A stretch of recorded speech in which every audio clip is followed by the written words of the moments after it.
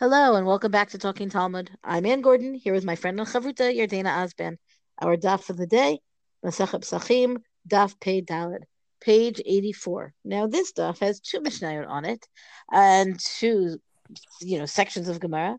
The first one is actually pretty short, and the second one is long but structurally very organized. So as much as it's a long daf, it actually kind of holds together in a more streamlined manner than some of the shorter dafim. Our first Mishnah is actually an incredibly short Mishnah as well, but it does require a little bit of background information. So here's the Mishnah. Kol hanachal b'shur hagadol yeyachel bagidi harach v'roshe knafayim v'haschuch. I'm sorry, v'haschuchsim. No, v'haschuchsim. Yes, okay, I guess that's what it is. So this is as follows: anything that is fit to be eaten, right? That anything that an adult ox, Bashur Hagadol, an adult ox could eat. Now, what does it mean, an adult ox? And this is what I mean by background information. We're talking here about an ox whose bones fully hardened, meaning that in the growth period, right, the bones are, I don't know, I guess a little still soft, collagen-y, I don't know, until at a certain point it's full grown, its bones have hardened. So the what it says is as follows: anything that is fit to be eaten in an adult ox, where the bone, meaning with the implication of the bones being hardened, that can be eaten in a young ox, right? Even though the bones are not hardened yet.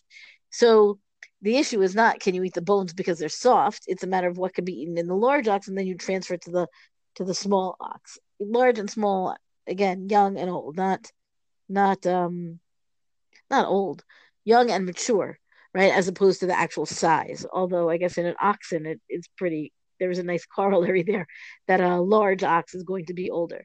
So what does this mean? What are we really talking about? This is a case where if you want to come and register for your Korban Pesach, and you want to register in such a way that you're not going to eat those parts, meaning these parts can be, your day the other day you listed all these parts that the extras or the parts that you might it's still going to be eaten in the Korban Pesach because it can be, but it's not the kind of thing that we would necessarily rush to eat today. So when you register for the Korban Pesach, and if you want to eat any of these parts, or then you have to kind of register to do so, where eating any of these parts is considered part of the Korban Pesach, like you're fulfilling your mitzvah there. But if you're talking about part of the animal that is inedible in an adult ox, right, where the bones are hard, then or any other part of the animal that is not considered edible in the adult ox, and just because it might be soft enough to eat in the young ox, that does not mean that you can do so, right? The measuring stick here is the adult ox, the mature animal, and likewise, you can't register for the Korban Pesach to eat one of those parts and then right, if you were to do so, you would not fulfill your mitzvah, right? The idea is that if you have the animal that you're offering is a young ox, and in fact it's soft enough to eat, it doesn't matter since it's off limits. You're not fulfilling your mitzvah, and that's going to be talking about any area that is much more a matter of cartilage, I guess, at that stage of development. Okay, so I said the other day also that we're talking now about certain aspects of eating the Korban Pesach, and we're getting into the more detailed meat eating kind of aspects of the Korban. So that's that, right? It's a very short Mishnah, but it's got a little bit of background that you have to know. What happens in the Gemara here, or the most interesting part, we think, but what happens in the Gemara here is that there's a machloket, there's a dispute between Rabbi Yochanan and Reish Lakish about the registering for this Korban, meaning how can it go that you register can you register for these parts that are soft in a young animal and hardened in an older animal? And Rabbi Yochanan says you can register for them, and the Reish Lakish says you cannot, right? And so that machloket takes up some attention of this daf, and I would say that by itself that would be interesting. But what's really interesting is the next generation, right? Where Rav Yirmiyah comes and says to Rav Avin, Amar Rav Yirmiyah le Rabbi Abin, Ki azal l'kamed Rabbi Abao Ramile, Mi Amar Rabbi Yochanan Yidin Shesufan Lakshot Himnin Alehen B'Pesach. 1 second, we've got a contradiction. Did Rabbi Yochanan really say that you could actually that the things that are soft in the young animal and will eventually harden, that you could in fact register for those? It seems counterintuitive, I guess, because I guess it flies in the face of the, first of all, in the Mishnah, right? And then um Bata Hashta Linan.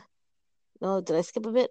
No, that's Rabbi Yochanan. And here we've got Bata Hashta Linan Vahabai Mine Rish Lakish Rabbi Yochanan Od Harosh Shel Egel Harach Mahu Sheyitame. So the Rish Lakish then would ask Rabbi Yochanan about the hide of the head of the young calf, right? Because again, it's technically still edible because it's still soft. And at a certain point here, my stomach muscles here rebel, and I'm not necessarily wanting to think about exactly what this means, because I do not eat psha, as we've said, right? So part of that is the detail of the animal specifics, but it's also the machloket, right? The machloket between Rish Lakish and Rabbi Yochanan is how far can you go with that which is acceptable, which is technically feasible to eat in the young animal and impossible in the adult, right? And so Rabbi Yochanan ends up saying back to Rish Lakish, it doesn't become impure. And so the idea is that they follow the eventual condition of what's going to happen later. And then the next little last bit is that Rabbi Yochanan goes back. He takes it back. Rav Avin comes before Rabbi Abau. He asks him the same thing. Rabbi Abau says, whoever asked this question before was not concerned. He didn't think about it carefully, but it's a beautiful expression. He says, "Lo chash lekamche." He was not concerned about his flour. He was not worrying about his flour. Flour meaning kemach, the ground up wheat, whatever. Not flour like growing pretty colorful things, right? So what's the issue? He didn't think about it carefully. Why not? What's going on? Rabbi Yochanan in the end retracts his opinion and goes with Reish Lakish. Reish Lakish, who had said, I just want to make sure that I've got it right here. Reish Lakish says that you may not register for them in the young animal, even though they are still technically edible. And of course, the logic there makes sense. The idea that just because something is technically feasible to eat that's not how we determine what's allowed to be eaten. So again, I will just point out, it's interesting to see how every part of the animal's body is actually being accounted for. And right. And I'm also getting the vibe that there certainly were like some pieces that were sort of probably better to get when they were divvying up your portion in your group of the Korban Pesach than others. So I'm just going to move on from there to this next Mishnah, which, as you mentioned, Dan, has a rather lengthy discussion of the Gemara, which it's long but very well organized. And the Mishnah. Wait, I'm going to stop you for 1 second just before you go on, because I have an open question that I don't expect you to be able to answer, because I don't know that we can. But I am curious, or maybe somebody does know, in which case, by all means, let us know, and we seem to then I will say I've missed it in the preparation, which I'm not pleased with. But I want to know. It says here, could you register for those parts? I, until this point, had always assumed that you registered to be part of the group that is eating that Korban Pesach, and you get your kazayit. And, as you described it, it might be divvied up different parts to different people, but I didn't think that when you registered, you were registering for a specific cut. This makes me wonder. Right. This makes me wonder. I agree with you. And I think right. That's what I was trying to get at. It looks like you almost had to be like, oh, we're 20 people. You're going to get this and you're going to get that. Right. It looks like specific parts were divvied up. It wasn't just like someone came out with a platter of the roasted Korban Pesach and said, take what you want. I'll take the asado. I'll take the chutney. Like, it's a really interesting kind of It's interesting. Setup. Yeah, it is. It definitely seems interesting. Now I'm going to start with the Mishnah. Okay, sorry. All right.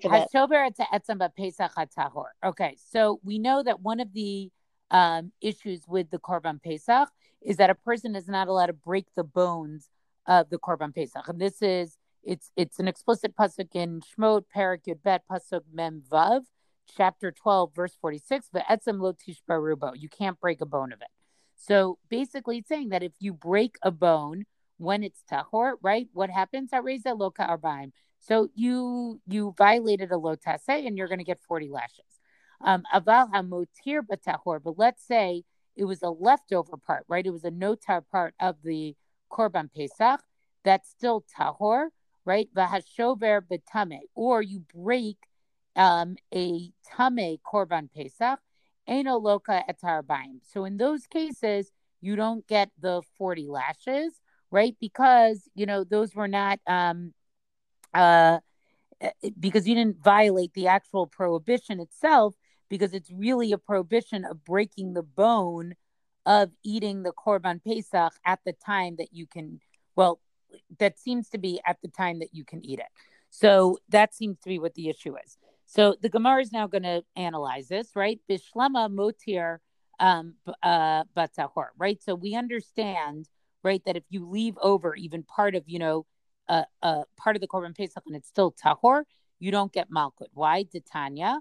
So here they're going to, read the pasuk v'lo tatir mimenu ad boker v'notar mimenu ad boker. So this pasuk we actually saw on yesterday's daf as well, which is Shmot Perek Yud Bet Pasuk Yud, right? That you can't leave any of it over until the morning, and what's ever left over in the morning, you're going to burn. Ba'katuv litain asay achar lo taseh. So this pasuk comes to give us an asay, right? That you must burn the leftover after the lo taseh of not leaving any of it omer. Lomar she'ein loka. So we get from here that you wouldn't get lashes. So in other words, lashes are never given for violating a lotase, right? That follows with a positive command with an assay. And we've seen this before in Gemara. So the lotase is don't leave it over, right? Sorry. So the lotase is right, don't leave it over. And the assay is that that you burn it in the morning. So because it's formulated this way, we know assay lotase. So we know that you're not going to get, lotase with an assay afterwards. We know that you don't get lashes for that. Divrei Rabbi Yehuda. That's how Rabbi Yehuda explains it. Rabbi Yaakov says, lo min Hashem huzeh, right? It's not for this reason that you don't get the lashes. Ela mishum zahabele lav she'ein bo masa. It's more that because when you leave it over, it doesn't involve any type of action, right? It's like you just didn't eat it, but you didn't do something actually to leave it over. And therefore you're not going to get lashes, right, for something that doesn't actually involve an action. So if you just leave over some of the meat from the tahor korban pesach, you didn't eat it the way you were supposed to, but you didn't do it. It wasn't an actual outright action to violate the lo taseh of not leaving it over. Ella shover b'tamei minalet. So then the question is, where do we know that if you break the bone of a tamei korban pesach, that you also wouldn't get lashes? So the Gemara here answers, Amar karba etzem lo tishberu bo, right? Because the pasuk that we quoted before, right, in Shmot Yud Bet Memvav, where it says, you shall not break a bone in it, bo babasar, velo bepasul. So the bo teaches, but kasher. That teaches us that it has to be when it's kosher, right? Meaning it's valid to eat it, okay? And not when it's pasul, when it's in an invalid form. And then the Gemara is going to bring another price here, right? Tanu Ravanam, the etzem lo tishbarubo, right? So again, they quote the same pasuk, right? Ba kasher velo pasul, right? Rabbi says, B'bayit echad yachel be'etzem lo tishbarubo, right? So the whole pasuk actually says that in one house it will be eaten, and you won't break a bone in it, right? So it's interesting to see that it puts together the mitzvah of having to eat the korban pesach with the prohibition of breaking its bone. Kol ra'ui la'achila yesh bo mishum shvirat etzem, right? So whatever is fit for eating is basically also, therefore, it would be subject to this prohibition of shvirat etzem, of breaking the bone. V'she'en ra'ui la'achila ein bo mishum shvirat etzem.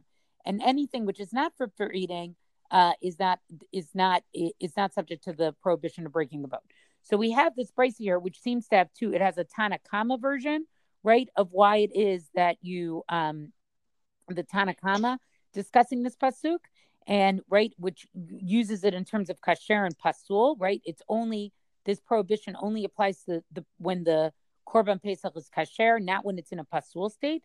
And Rabbi Yehuda Nasi makes it about achila.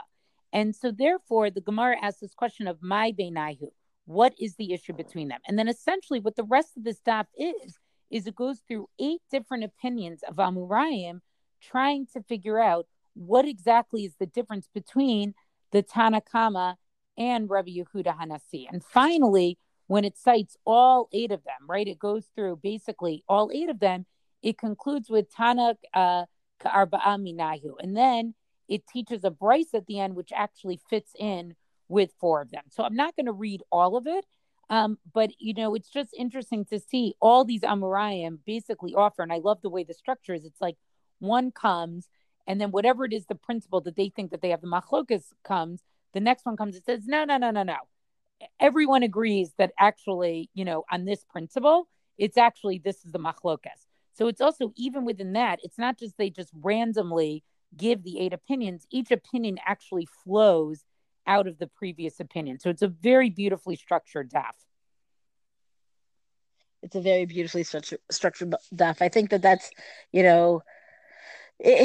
every so often the Gemara is edited in such a way that we see exactly what they want us to, right? Meaning we don't have to struggle here. It's set up, it's beautiful. And now we can make those charts and make the comparisons between the different opinions and, carry on. Right. And and again, I think it's interesting to see the Korban Pesach itself. It was like so valued, like, again, talking about how different our food consumption is. Like, let's be honest, a lot of us, we throw food out. If there's a little bit of leftover, maybe we save it, maybe we don't. And here you had this thing where like every piece of it was like so valued, and how you treated it, like not even being able to break the bones. And again, it's so not how we eat or think about our food today.